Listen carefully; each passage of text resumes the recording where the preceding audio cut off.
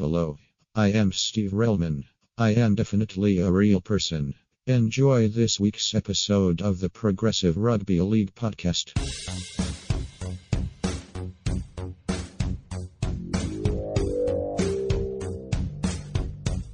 Progressive Rugby League.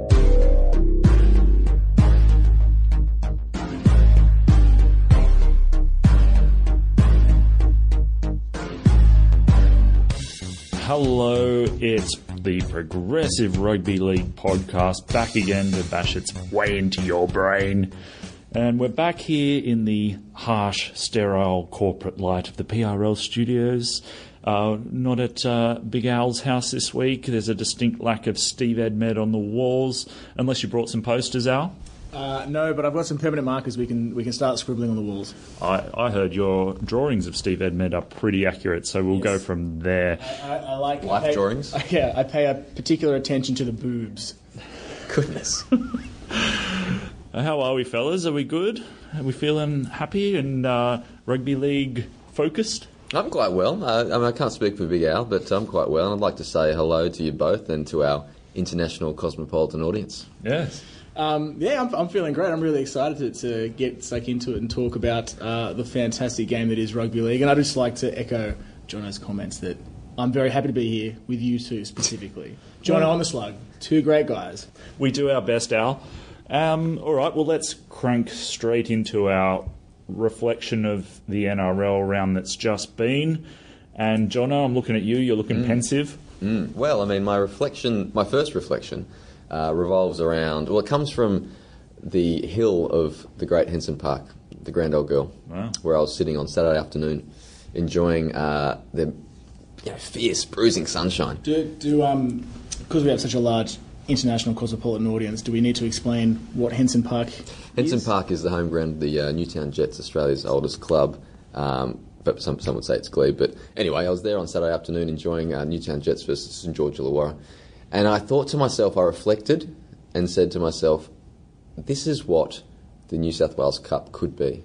I mean, at the moment, the New South Wales Cup is this hybrid, sort of like a reserve grade / standalone competition where there's a bunch of clubs that still have the same branding as the first grade club, and there's a bunch of standalone clubs, and there's a couple of old style clubs. It really, I think, it's time for someone with a bit of vision to say, hey, look how great Newtown's gone, who's a club that's embraced their community and the community's embraced them, and they're getting, 8,972 fans every week. Every single week. Every single week, It's without amazing. fail. No, I mean, on the weekend there was a good 2,000 or 3,000 people there, lots of kids running around, so they've made it work. It's a great family atmosphere, and why can't this be the norm for the New South Wales Cup? They sort of have it going in the Queensland Cup, all these standalone clubs. You don't necessarily have to be a reserve grade team or a reserve grade competition. So I just was dreaming and imagining a better world. I was pretty impressed when you gave us your estimate for that crowd figure, because it's a second tier competition. Yeah. And it's getting about a quarter of what some games might get in the top tier. Yeah, and look, like I said, it's a club that has really embraced the community, and the community loves it. And you wouldn't maybe naturally expect a community like Newtown to be into rugby league, and that's one of the contradictions we've spoken about a lot, in that rugby league is a progressive sport. It's not perceived that way, but the Newtown public really get into it, and the surrounding suburbs of Marrickville, Enmore, etc. So it's a great atmosphere at the pubs before the game, and also at the ground. So I just think if we had a whole bunch of clubs that all represented a community and really embraced the community, the New South Wales Cup could be something. Now, to do a bit of a callback to last week, isn't that what we were saying? The Super League, the idea of the Super League was initially to have a competition sitting on top of your. No, Sydney... the Super League idea was to basically cut all the traditional clubs from the top tier and put them in the second tier. I'm not saying that should happen. I'm saying there should be standalone clubs. They might be clubs that have faded from the first grade in the past, like the Bears. I would have the Bears in there. I would have obviously Newtown Jets in there. But I don't know why we should have clubs like St George Illawarra. What's that adding to the Could you competition? imagine if It's the the Illawarra Cutters, isn't it? No, it's St George Illawarra. Oh, is it? I'll take you through the teams actually while we've got a moment. You got the Western Suburbs Magpies. Yeah, maybe, but are they really representing a community? Are they really getting amongst it? It's Campbelltown. Minto freaks. Okay. The Warriors. It's just a reserve. No, I don't mean freaks from Minto. I mean people who are. They love Minto, so they're freaks for Minto. Yeah. For Minto, not of Minto. No, we love Minto. Been there many times. You got the Bulldogs, just a reserve grade team. You got the Wyong Roos. Yeah, okay, that could be. I'm not sure how they go up there, but that's not a bad idea. Newtown Jets, of course. St George Illawarra, just a reserve grade team. Mounties, that's just like a club, isn't it? Just a leagues club. That's just a leagues club. What's that doing in there? I'm sure there's great people at Mounties, but the Panthers once again reserve grade. Knights, just a reserve grade team. Bears, yes. The Blacktown Workers Seagulls, maybe once again it's just a club. Wentworthville. Yeah, maybe. So you've got the Wentworthville Magpies and the Western Suburbs Magpies. There's two Magpies. Double up on logos, Yeah. double up on emblems there. So I just think we could reimagine it and make it into something better. If the Illawarra Steelers could come into the New South Wales Cup and reinstate Stanley, I think his name was, that's Steeler, the astronaut-looking fella, I would go bananas. Yeah. I would be down at Dapto, like the Dapto showground, wherever it would be they'd play, and I'd be watching because I think that would be a fantastic feat. Excuse my ignorance, but who are the Illawarra Cutters then? I think they were. The thing about the New South Wales Cup is there's like a revolving door of teams. The teams changing their names and they come and go. Okay. So the Illawarra Cutters were named that through a sponsorship deal. So their principal sponsor wanted them to be called the Cutters. I guess they're something to do with metalworks or something down the south coast. And then that sponsorship ended. And so because of that, there was actually talk about reinstating that St George Illawarra second-tier team as the Illawarra Steelers. But I hear rumblings that the St George Illawarra St George heavies didn't like... They didn't like that? They didn't like that. They wanted to keep that St George Illawarra branding consistent throughout the territory. They didn't want to potentially have people realise that there used to be a Steelers team and that St George ate them. Well, not to get too far off topic, if there is one, but how do we feel progressive-wise about teams changing their name for a sponsorship deal? Like, how confusing is that for your average punter out there if you're going to keep changing your name to tie in with whoever happens to be sponsoring you? Well, I mean, that's uncool. And it's pretty anti-progressive, I would say. Yeah, I'm not for it, but I also understand the commercial realities that we live in. I'm not saying I condone it. Am I going to label it unprogressive? Well, is it progressive to let yourself go bankrupt and have no club at all? I don't know. Anyway, maybe we should park that. We'll put that in the car park. But commercial integration has to stop somewhere, I think, with these sponsorships. So, if Vodafone ever drop their sponsorship of the Warriors, I won't know what they're called. That's right. That's true enough, I suppose. Did you give us your reflection yet, Al? No, I know. I have not. We've been stuck on Jono's... Sorry, it went on a while, didn't it? Jono's rabbit hole.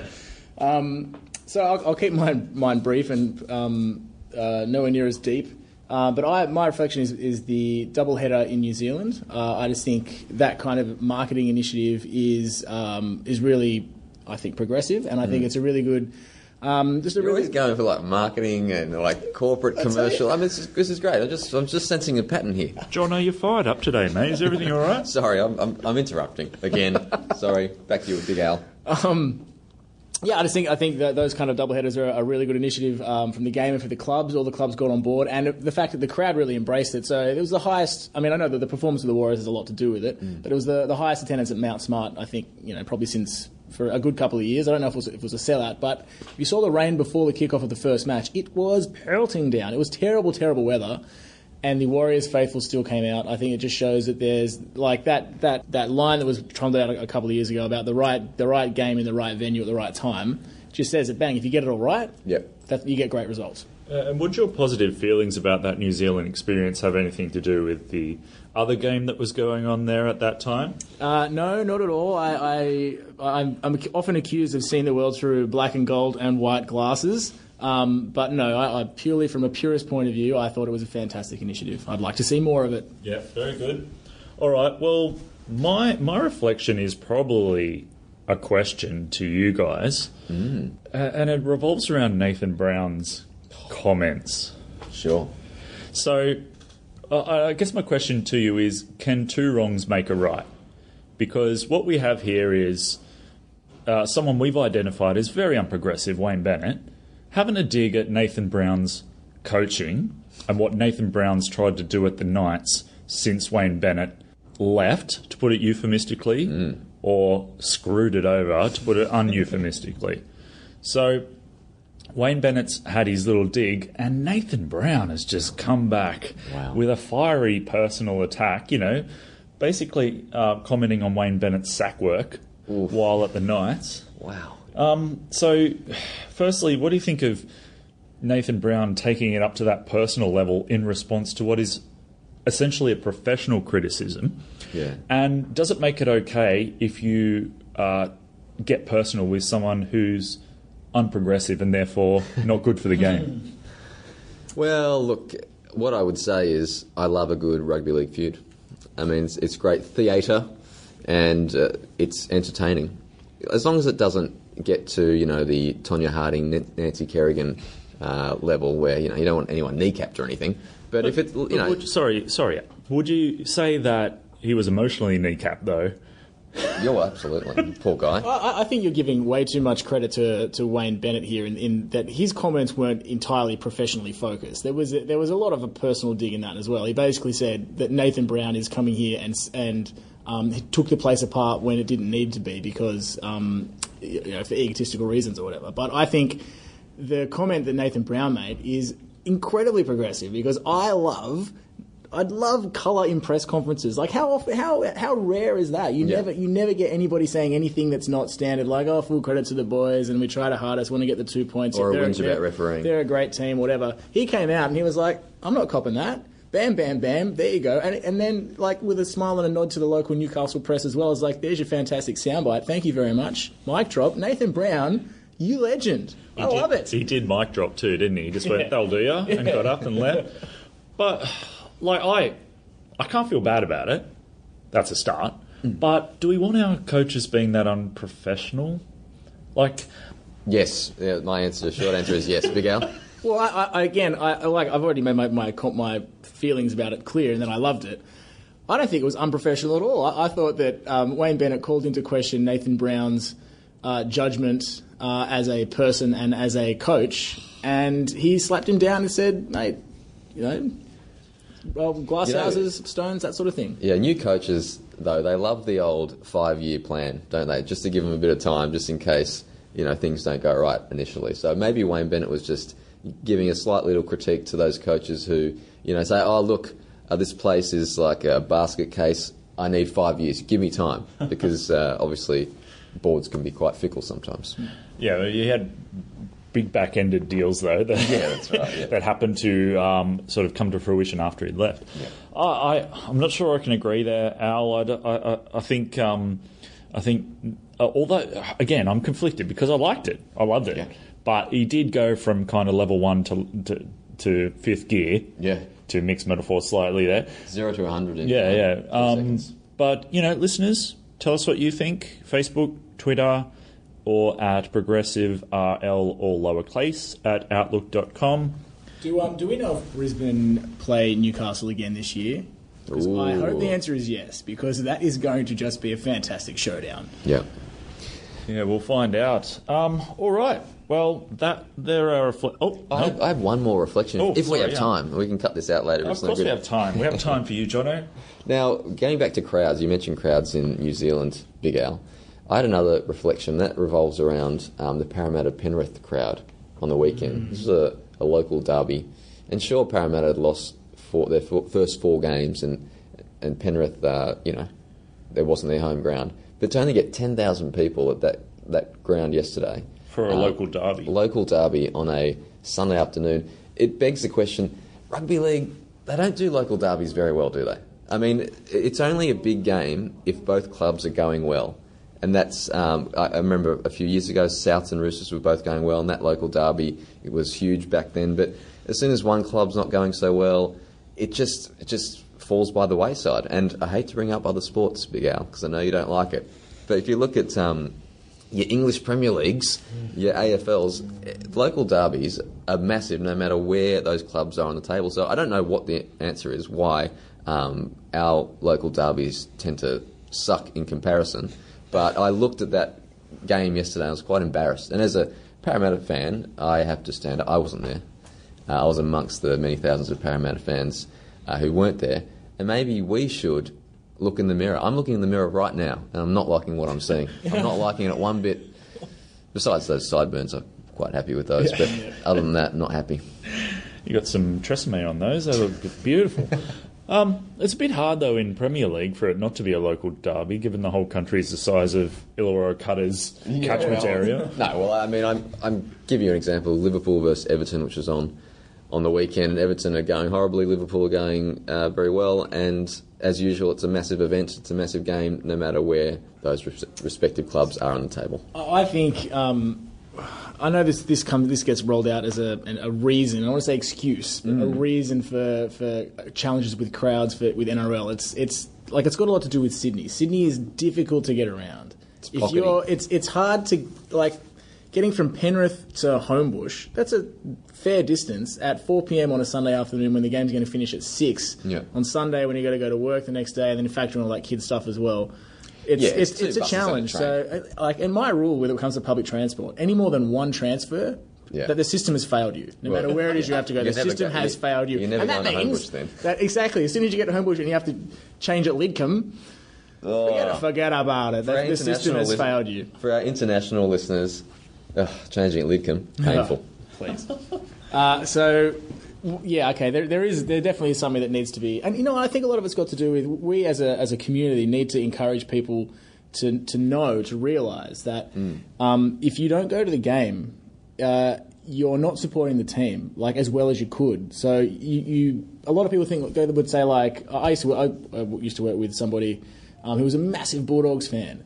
And they'd be like, what are you doing this week? And I'm going to watch the footy. I'm like, okay, cool, are you going? No, I'm going to the pub. I'm not going to the ground. Are you crazy? But they still consider themselves a massive, avid fan. And we need to have people make that mental step that, actually, if I think I really am a real fan, a real supporter of the team, I need to go there and be there to support them or to share in the victory and the heartbreaking losses as well. Yeah, I think we rugby league fans are an especially fickle bunch, and I think that's where the education of progressive rugby league has to come in, where we remind people that winning is secondary. So you notice when teams start losing, straight away people don't turn up. Parramatta only lost up until the weekend 4 games in a row, sure, and they performed quite poorly, but to have the crowds just fall off so dramatically, that's an especially fickle market there. So we've got an education to do, guys, and it's just at the beginning. It's a journey, but we've got to remind the rugby league public that winning is secondary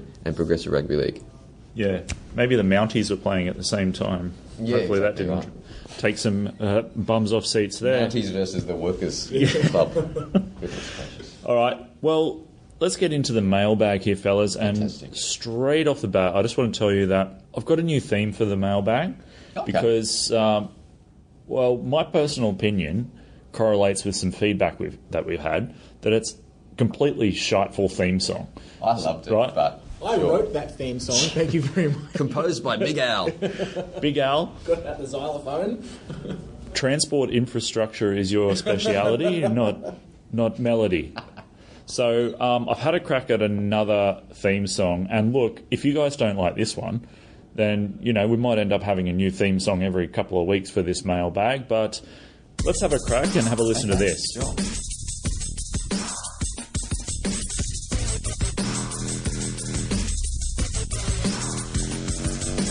People have questions.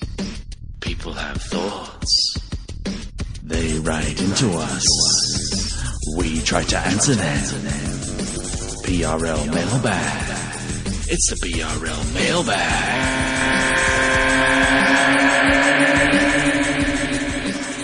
Well, what do you think, fellas? Yeah. I mean, sure. I mean, it might grow on me, I think. Don't sit on the fence. That was fantastic. Where did you get that from? Did you write that?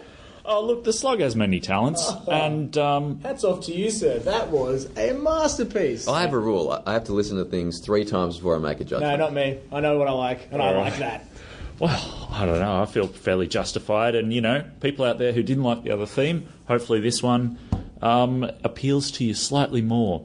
I've crapped on about the mailbag theme enough, I think. Let's get into these questions. And I threw the suggestion out there again on the Facebooks and the Twitters. Give people a little nudge, and don't forget your friends at Progressive Rugby League. We're waiting for your questions. Yeah. We want to hear from you. Steve Reelman can take a break for a week. Thanks again, Steve. Yeah, he did say, "Do you want me to chime in this week?" I said, "Relax. Hit the bench, Steve. I've got a couple other questions. You come in another day." And so I've actually got two questions from one person here, a mysterious character called Matt and Hugh, who answered the question on the Facebook page. So he's got two questions here, and I'm going to put them to you now. Quite simply, golden point rule. Progressive or not? I would say no, it's not. The way it is at the moment, as soon as it gets into golden point, we go into a field goal-a-thon, and there's not really any entertaining rugby league going on. If the rule changed to golden try, all of a sudden we've got a whole new ball game, ladies and gentlemen. Golden try, I love that idea. Yeah, so the idea of golden try is you can still kick field goals and penalty goals, but the game is only ended with a try. So I think if we're going to go golden try, we're going to have to go one step further. So using your example where the try shuts the game down, but you can still kick penalty goals and field goals. What happens if somebody kicks 3 penalty goals for 6 points, but somebody scores a try for 4 and wins the game? If you're going to go golden try, you've got to shut off no field goals, no penalty goals. Oh, you can't have that, or else you've had constant interference and... Well, no, but you still get penalties, but you just can't have a shot at goal. Oh. Otherwise, this is the conundrum that the golden point has brought about the game. It is a conundrum. It's a good point, but tries should always, trump tries, penalty goals. Satisfied. That's right. Just thought of that, fellas. Thank you very much. That's pretty good. Yeah. I think the issue with golden try is, though, that each half of extra time is going to have to go for 40 minutes as well, just to... Oh, no, you still have the 10-minute limit. And, look, if after 10 minutes they've only scored a penalty goal or a field goal, then that team wins. But if a try is scored any time in that 10 minutes, it's game over.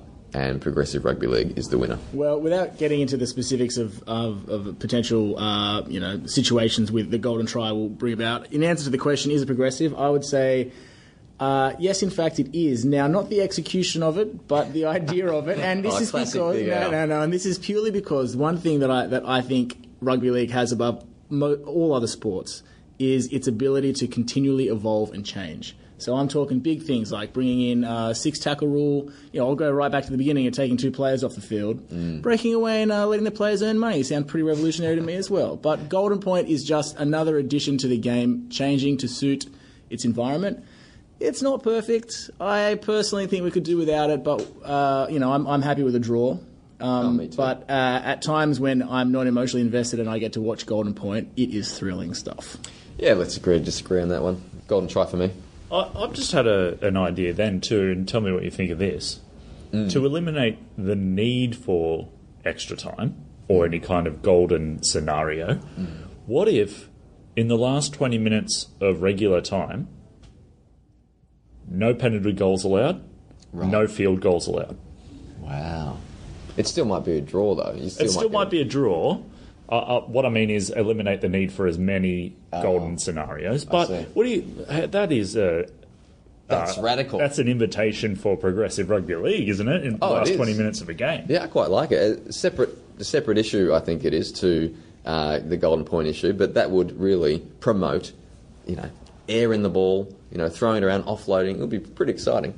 Although there would be drawbacks with repeated infringements because knowing you can't get punished. Well, it can still be binned. You just can't take goals. Okay. I think all those extra time where a one scoring play decides a game, it puts too much pressure on the whole thing. Like the decision makers and referees, the players, and therefore it ruins everything. So the play gets sloppy. It's just random field goal attempts, and the refs don't call anything. Well, usually don't call anything because they're worried about making a game-defining call. It's Let's put it on the table.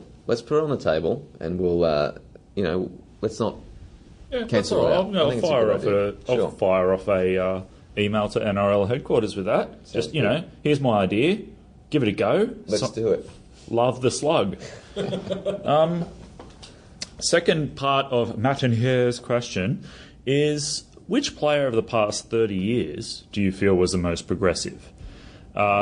He says that, may I suggest Alan Langer, because he never took the 2 points and never went for a field goal. He was like a quick tap master, really, wasn't he? Yeah, that's a good question, Matthew. What do you think, Big Al? Do you want to go first on this one? I've had a couple of seconds to think about this, and unfortunately, my thoughts on it were really going to be limited to, say, the last 10 years when I had a really keen eye on what players were doing. So I apologise for that. I'm going to be putting a bit of a millennial lens on it, unfortunately. But I think to say which is ultimately the most progressive player, I can't really do that. But I can break it down into 3 categories of what I think makes a progressive player. Sure. So you've got growth of the international game. Yep. Overall attitude and behaviour. Okay. And then how they've affected the style of play. Wow. So there's not one player that's affected all of these categories to the maximum. Yep. However, there is individual players for each category. So I'd say in terms of affecting the international game, there's probably 2 candidates, and they're both recent ones, current players. Jason Taumalolo for his defection to during the World Cup. Sure. And James Graham. The passion that man shows for the English jersey, and the fact that he's openly out there saying he wants to do everything he can to play in the disputed test in Denver, I think we need more players to openly come out and declare their love for wearing their nation's strip. In terms of how they've affected play, I'm going to be accused of bias here, but it's got to go to Benji Marshall.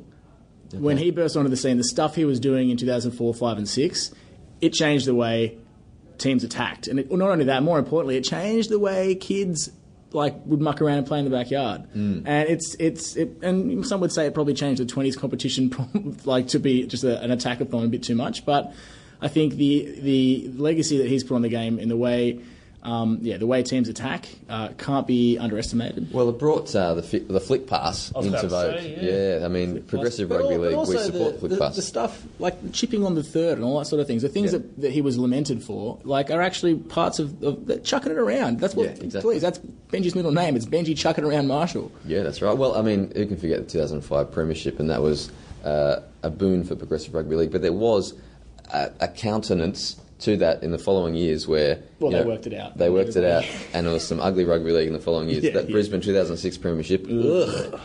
Horrible stuff. And finally, just in general, attitude, and this is kind of such a vanilla response, but to me it's Cooper Cronk. Wow. The way he carries himself on the field and off the field, I think is very, very progressive. So. Very, very worthy nominations there. For me, obviously, I'd like to remind our listeners the pillars of progressive rugby league. Obviously, one is how it's played on the field. Entertain me. Life is short. The other is what you stand for, what the game stands for. So, in terms of entertaining on the field, I will go a bit further back than Big Al. I'm a bit older. I'm from the old school. And I remember a player called Phil Blake. And he was a guy... I was thinking Phil Blake. He was a guy as soon as he said chip. Oh, loved the chip and chase, and was one of the more entertaining players of all time. So Phil Blake, I salute you. Another one that I can think of just off the top of my head was Daryl Tricky Trindle. He loved the chip and chase too. Very entertaining player. I just remember that giant billowing jersey back in the day before those massive shoulder pads. And, a pretty cool nickname, Tricky. I'm not sure if it had anything to do with his rugby league prowess, but, if memory serves, he had one killer rat's tail as well. Yeah, I think there was a period of that. Oh, yeah. So that, I would say they're my progressive rugby league players for the last 30 years on the field, for that pillar of progressive rugby league, of entertain me. In terms of the, what you stand for off the field, I'm going to go with former Canberra legend, Alan Tongue. Alan Tongue. He is the ACT Australian of the Year 2017, and he is not only was a great player and a great speaker, but he's now like a motivator. He runs these mentoring courses for young people, telling them that violence is wrong and how to aspire to be something better. So Alan Tongue has a lot of speaking gigs, is that what you're saying? That's right. Can you believe it? He does. I'm really disappointed with myself for not saying Alan Tongue instead. I'm changing mine to be Alan Tongue. No, you can't. That's fine. Because that's just the Hey, no, it's not a competition. Anything anyone brings up is a team effort. Well, I'd like to say to Alan Tongue, we at Progressive Rugby League headquarters, we salute you. Yes, we do. We want to speak to you. We want to speak to Steve Mascord. That's right. Anyone who wants to come along. Phil Blake, yeah. I'm going to throw Cliffy Lyons in the mix. Yeah, absolutely. Cliffy Lyons. Just always on the hunt. Always on the hunt for a hole. Always on the hunt for an opportunity. He played the game at his own pace, didn't he? Like, everyone played the game at his pace. Once the ball got into Cliffy's hands, no one knew what was happening. What a legend. Yeah. And I had another one, but I've forgotten it. Damn. Because I started thinking about Alan Tongue. So when Alan Tongue enters the mind, all other thoughts disappear. Thank you, Matt and Hugh. They were two very good questions. Good questions. Thank you, sir. And secondly, our mate from Canada, Jay. Jay's back. Jay's back. He's asked us another question, not Canadian related or Super League related. He's asking about PNG Rugby League. Oh, what would you like to know, Jay? He just wants to know how PNG have improved their national team over the last few years. And he adds, is it time to put in a Fiji team? I think he must be talking about the Hunters Cup or something, in the Intrust Cup in Queensland. So I think it's easily forgotten at times that Papua New Guinea do compete in that Queensland competition. I had a look. They're not firing yet this season, really. They've had 2 wins and 3 losses from their 5 games so far. But what do you guys think? Is rugby league in Papua New Guinea developing at a speed that you think is appropriate for their resources and talent up there? And has Papua New Guinea's entry into the Queensland competition opened the door for other nations like Fiji, other island nations and so on, to get into Australian competitions? Yeah, well, that's a very good question, Jay. It opens up really a can of worms. But I would like to say, I think Papua New Guinea have done, I think they're improving. Last year that they won the Queensland Cup, which is huge for them. Yeah. And I think they lost in the playoff with the New South Wales Cup winner, but that was an enormous achievement. They had a pretty good World Cup. I think they lost in the quarterfinals to England. I think it was their most successful World Cup. Yeah, okay. I don't think they've been particularly successful on the world stage. Yeah, so I think there is improvement there. Should we allow other Pacific Island nation teams to compete in the lower grade competitions? Absolutely. Fiji, why not have a Fijian team in the New South Wales Cup, for instance? I'm sure, like we were saying earlier, that would be a great addition to that competition. Yeah. Well, the Fiji, there's an official bid to have Fiji included in the New South Wales Cup. I think led by Petro Sevenasiva, right. And it's a real talking point. I think they've actually secured funding from the Fijian government. There's some movement on that. Good. And I think it's a distinct possibility. Next season, maybe the season after. It's most likely going to happen. I think things happen quickly in rugby league because I just came up with that idea half an hour ago. I mean, fantastic. But when you've got fellas like Kevin Uguama weeping at the national anthem, that was beautiful. That just shows passion. And where there's passion, mate, bring him in. Yeah. Well, Jared Hayne had tears as well. Were they genuine? Come on, we don't really trust the tears of Jared Hayne. Let's. And I think it's also a very interesting idea to have a competition that has a whole country up against a few kind of streets in a suburb of Sydney. Well, I mean, you've got the New Zealand Warriors already doing that in the first grade, I suppose. Yeah. But I mean, you've got to take into account, the third world developing nations, and I think we need to help them as much as we can. Talking about Newtown now? Or? Yeah, that's right. Yeah. But I think it's a good idea. Back on PNG, like to get it a bit serious, if you... I mean, I've never been there, but you see the footage, you hear the stories about how passionate that country is about rugby league. And, we all tread the line. It's the only country in the world where rugby league is the official sport, blah, blah, blah. But the potential that the game of rugby league has to change lives in that country is, like, it's the potential there to make a huge difference. It's just right there. The game just has to give it a little bit of a push. And if you see, like, the way the game can inspire others in less than ideal circumstances, it just goes to show the power of the game. And what the game can do for people in that country is phenomenal. The PNG story is the story that progressive rugby league fans, and rugby league fans in general, that's a story they should be most proud of. Just like you say, Big Al, the effect that PNG rugby league has on the nation, and it brings them all together. This is a nation of thousands of different tribes and languages. This is not a part of the world that's easy to bring together and to unite. So a game like rugby league doing that, it's something we should be proud of. Yeah, absolutely. All right, thanks, Jay, for questions there. And look, this mailbag segment's catching on fire. Thank you, Jay. That's amazing. Look, 2 people have asked us questions this week. I've got a question for Jay while we're at it.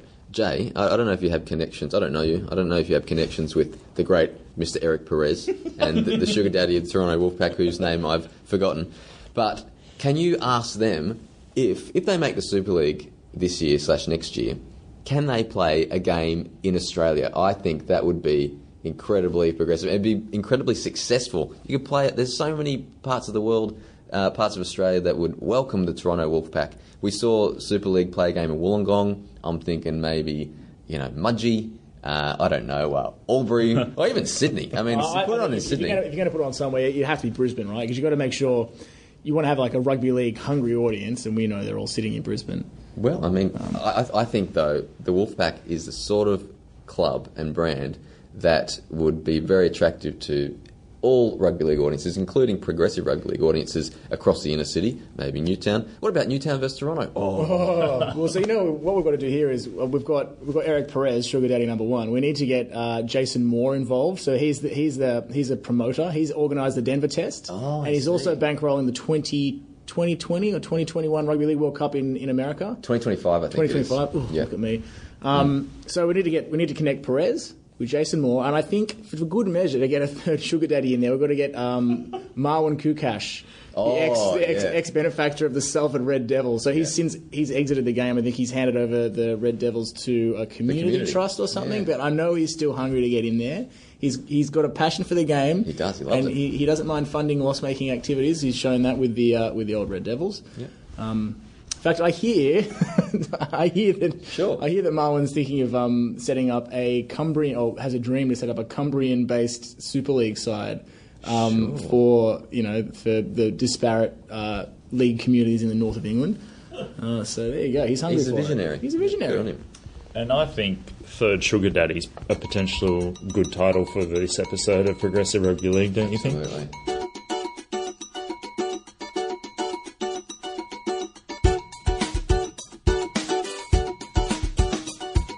Progressive Rugby League. Well, it's time for the Progressive Rugby League podcast World Updates. Big Al. World updates. All right, so I'm going to keep these sharp and sweet, but in the land of the baguette, that was probably a non-progressive label for me to put there. I take that back. In France, we all know we're a big... You can discriminate against bread. Did you know that the baguette was invented by Napoleon so that the soldiers could carry bread in their pants? Yeah, I have heard that. I think it's an urban myth, but anyway. Not too many tangents, you said?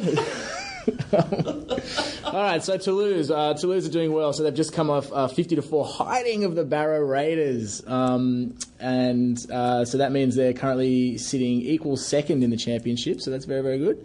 And of course, French Canadian, the Toronto Wolfpack have just narrowly beaten the Batley Bulldogs 26-18, which means looking in the championship ladder, we've got the Toronto Wolfpack outright first. Wow! And then we've got Toulouse Olympique and Featherstone vying it out. They're battling out for second place, so equal second there. And then, of course, the beloved London Broncos are sitting in fourth position. So the top four positions in the Kingston Press Championship looking pretty good. This is almost the Progressive Rugby League ideal scenario over there, isn't it? Really? Yeah. Oh, look, I tell you, Toronto, they're one step closer to that, my dream game of them bringing a home game to Australia. If they can make it the Super League, this is very Toronto, all Toronto need to do to guarantee this to happen is to get promotion to the Super League, win the Super League, and then World Club Challenge. Oh, that's the guarantee. World Club Challenge. What's that, 2 years away? Are we calling 2 years? You heard it here first. Toronto 2020. All right. Anything else there, Al? I do. Just some big news I wanted to share with our audience. So the Cameroon Rugby League kicks off this week. Wow. This is the first season of Rugby League in Cameroon. That is brilliant. So it's kicking off with a doubleheader on Saturday the 14th in Yaoundé, which is the capital of Cameroon, with 4 teams competing: Tauria Rugby League, Institut Petu Rugby League, Black Boys Rugby League, which is a team based in Douala. That's their actual name. Don't look at me like that. And Babajou Rugby League. So Good luck. there you go. And I know we're running over, but I just would like to share with you a quote from the chairman of the Cameroon Rugby League. Please. Cameroon Rugby League 13 President Samuel Tayu said, "The stage is set. Rugby League will be officially played in Cameroon, including women's rugby. Wow. The CRLA 13 will realise the dream of many young people to discover, play and interact through rugby league. We are committed to it on behalf of the youth of our country. The sport is an interactive platform promoting cultural diversity and education. We are looking forward to working alongside all our partners and others, including the Ministry of Sports and Physical Education." Now, friends, Wow. You can't see this, listeners, but we're standing and applauding. is Cameroon the most progressive rugby league nation on earth? Oh, my goodness. That is gracious. inspirational stuff. Stand aside, Perez. Yeah, we have a new PRL golden boy. Yeah. Well done. Thank you yeah. for that. Samuel Miguel. Tayu, there. Take a bow. God. Cameroon Rugby League. I'd also like to add one other thing. He's not afraid of using the term rugby to describe rugby league, which I think we should save this for another episode, but I think the game in Australia has let the rugby union take ownership of that word, and we should take it back. You want to take it back? Yeah, well, that would be a battle, but probably a worthy one, I would say. I'm up for it. Let's smack into our final segment for the evening, or morning, or whenever you happen to be listening. The PRL Progressive Moment of the Week. Jono, hit us with it. Well, my progressive moment of the week comes in the form of a team, a UK Super League team, the Widnes Vikings. Well done, Widnes.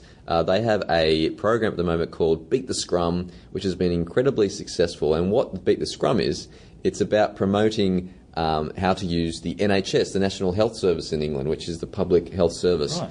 And so they've combined with the NHS in an education program to tell people the best ways when to use the emergency and accident rooms of the NHS. Don't overuse them when you've just got the sniffles. Don't go there. So they've had a whole education piece, and together with the NHS, they've helped to reduce admissions to A&E rooms by 7%. Just Really? through they have.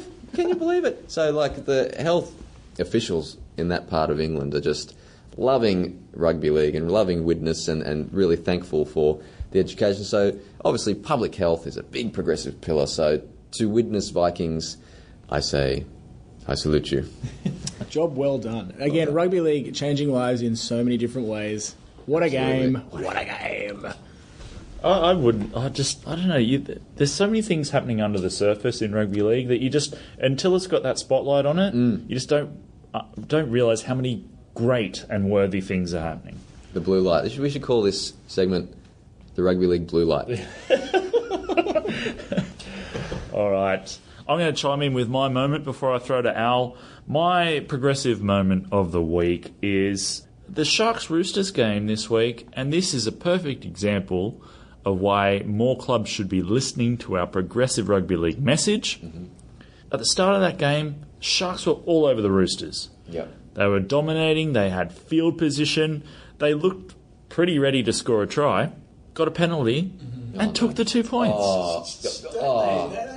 You can't see this, listeners, but I just vomited. Now, what happened then was they got their 2 points, but then Roosters kicked off, Sharks were down the arse end of their territory again, and then struggled to get out of it. All their momentum's lost, and Roosters basically dominated for the rest of the game. Certainly. So that was a very, very noticeable turning point. And when's the message going to get through? Look, it's a journey. What can I say? Like, we're in this to let the rugby league world know the right and progressive way to play rugby league, and we have spoken about it before, but it is a virus that's infecting the game. Penalty goals, it's sickening. There's way too many. Even in like the Storm are taking penalty goals and they're losing. Parramatta and Penrith, there were a few penalty goals. I don't like it one bit. I think what you'll see, like a virus, eventually it will fade. I think right now we're at the peak of the fever. Yep. And I think you'll see it wear off. It'll slow down throughout this season, and I think next season, I think instances of the early two will be few and far between. I hope you're right. And sorry to bring him up again, but we all know who started it. Bloody Wayne Bennett. And when I say that's my progressive moment of the week, obviously that's not a progressive thing. But the progressive part of it is that it's such a blatant display of unprogressiveness that hopefully it'll be a beacon onto others about how to play the game. The blue light. Big Al. Big Al, beacon. Boot us home, Big Al. So my progressive moment of the week is courtesy of one Philip Gould. So in the mainstream media, on, I can't remember what show it was, but on one of the footy panel shows on Channel 9 brought up the topic of International Rugby League as opposed to State of Origin, and just said the International Rugby League is the growth area of the game. He told quite a good story about when State of Origin was created, the game was totally Anglo, played in New South Wales and Queensland, and now that's not the makeup of the game at all. It's the huge Pacifica, Indigenous, etc., players not necessarily coming from New South Wales and Queensland, even if they are born in Australia, and that international rugby league is the growth area of the game, and the game needs to seriously focus on it. I just really like seeing the international game put into the general zeitgeist of mainstream rugby league reporting in this country. It's good to hear such an influential voice. Whether we agree with him all the time or not is a different matter, but it's good to hear an influential voice promoting rugby league internationally. Exactly. Yeah, I was going to say we could probably dedicate an episode at some point to Phil Gould and where his mean progressiveness sits, generally. That would be a There's a show. formula and everything. Yeah. Yep. But that'll do us for this week. Thanks very much for listening. Get in contact. Facebook, Twitter, ProgressiveRL at Outlook.com, all lowercase. And some reviews, please, on your pod platform of choice. See you next week, fellas. Bye. Bye all, in rugby league we trust. Woo!